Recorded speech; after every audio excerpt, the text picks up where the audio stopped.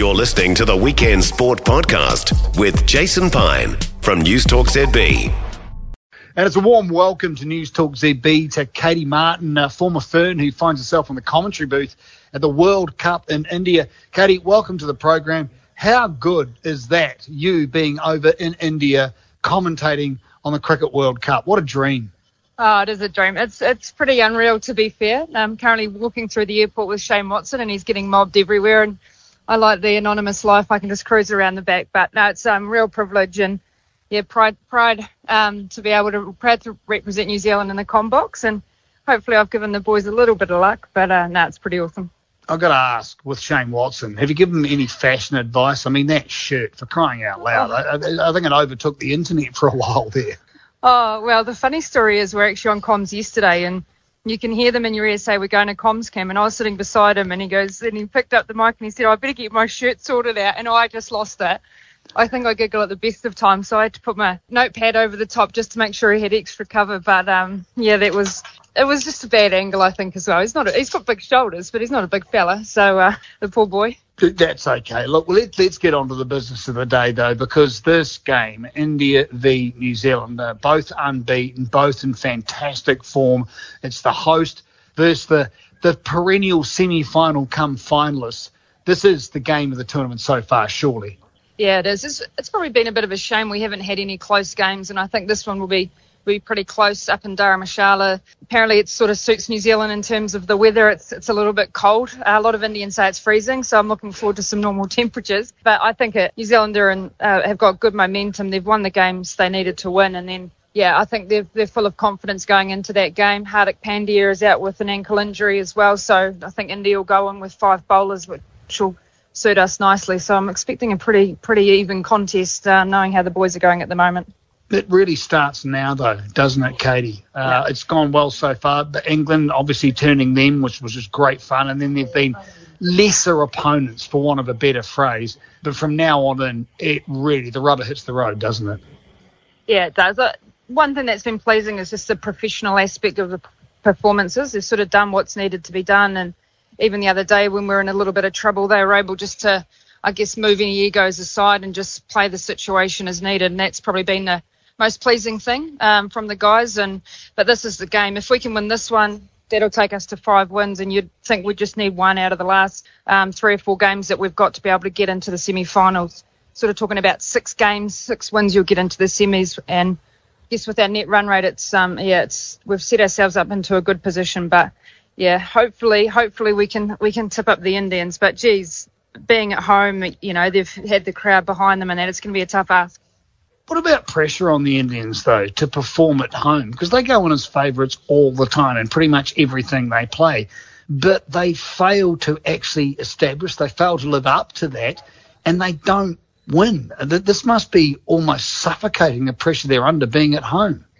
Yeah, they seem to be taking it in their stride pretty well. I guess the games they've had, they haven't necessarily been in situations where they've been under pressure. Even the Australian game, if that Virat Kohli catch had taken, it would have been quite a different game, and also quite entertaining seeing the difference in wickets when you have Australia playing and then New Zealand playing. One is a Bunsen burner, another's a nice track. So, New Zealand's done a few favours there in Chennai. But, they haven't been under pressure, and some of their batters are in fantastic form. But I think with not having Hardik Pandya, and it will sort of lessen their lineup, they might bring maybe Sky in at that number 6 position, but it just means that there's a little bit of less experience. So if New Zealand can nick a few up the top, it'll put their batting order under pressure. And like I say, if they go in with 5 bowlers, then if someone gets a little bit of tap, it's advantage New Zealand. So, the Indians are handling the pressure well, and it's just incredible to see the support that they get around the ground. So, it's sort of the pinnacle, isn't it? One day International World Cup at home for India. How vital was it, do you think, that New Zealand lost early wickets in their last game against Afghanistan to basically give some of the middle, lower order an opportunity to feel the leather on the willow?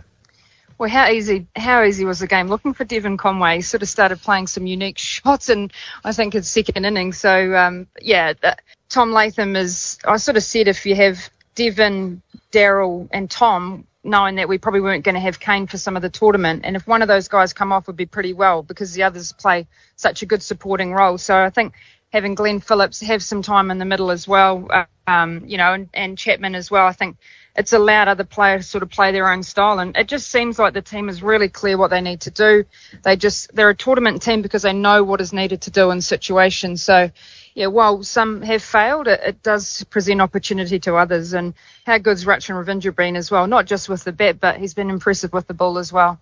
So what about the scrap for that top order? Plainly, when Kane is available, he'll slide straight back in again. But the energy behind Rachin and behind Will Young and behind Conway, the like, must be palpable, knowing that they're probably going to play, but one of them won't.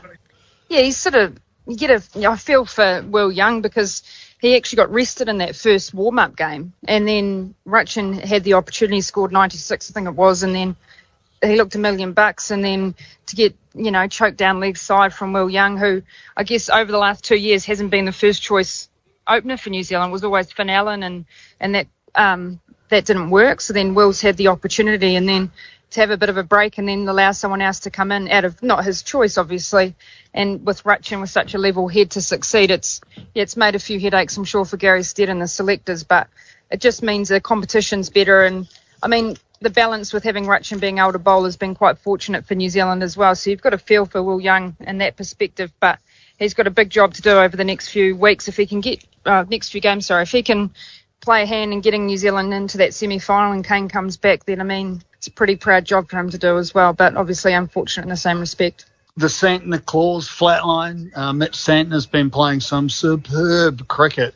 He's been bowling particularly well. Obviously, his catching's been top-notch. He can swing the willow a wee bit. But the question is around the bowling, where's Ish Sodhi? Is he likely to make an appearance? What's the skinny on him, Katey?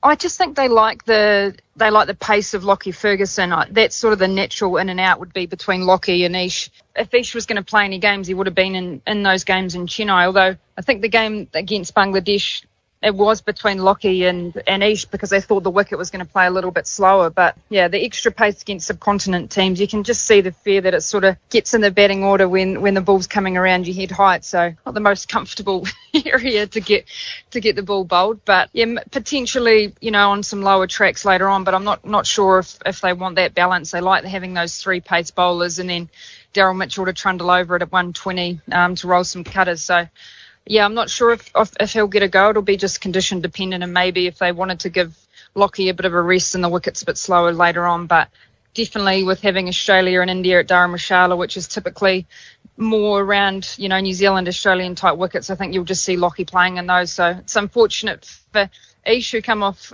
career best figures and best spin figures in Bangladesh. But, yeah, it's just the balance of the team, unfortunately. And having Rachin bowl those overs, he's sort of given New Zealand another spin option. Is there a more beautiful stadium in world cricket than Dharamshala? What a place. Oh, I haven't been there. I'm literally on a 12-hour trip to get up to Dharamshala, and I say it's the equivalent of Queenstown, but that's offended a few locals, so I'll have to stop saying that. So I'll do a bit of a comparison between the Himalayas and the Remarkables and see which one looks better. But no, it looks awesome, and looking forward to getting up in the mountains. And finally, Katey Martin, thanks so much for giving us some of your time, because all of this travel, you must be absolutely written off. You just want to pass out and do it. But how's the tournament going so far from that perspective of actually being there? A lot of travel for you, a lot of different conditions for you. Does it feel like it's a tournament being played in one country and that the country's actually behind what's going on? Yeah, I think they were pretty slow getting into the tournament, and, there was a lot of chat about the lack of crowds. But, I mean, yesterday in Bangalore doing the Australia-Pakistan game, there were heaps of supporters, and a lot of them were chanting RCB. So there's a lot of fan favourite, obviously with the IPL association. But, it's an incredible place to tour as a cricketer, and now to do it in commentary.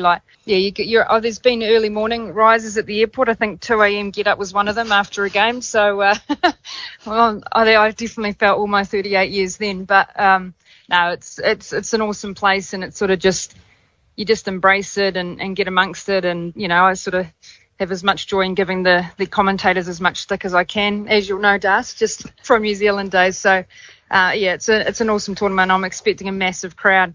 That lineup, I think, 2 hours before game start in Dharamshala. So, yeah, it's a special place, India, and their passion or religion for cricket. Don't let them off the hook, those commentators. They're there. You're charged to actually put them to the sword and make sure they behave. Katey Martin, it's never a chore talking to you. Thanks so much for your time. Enjoy the rest of the tournament like you won't. Oh, I will. It's hard keeping Matthew Hayden in check, but I'll leave that to his wife, I think.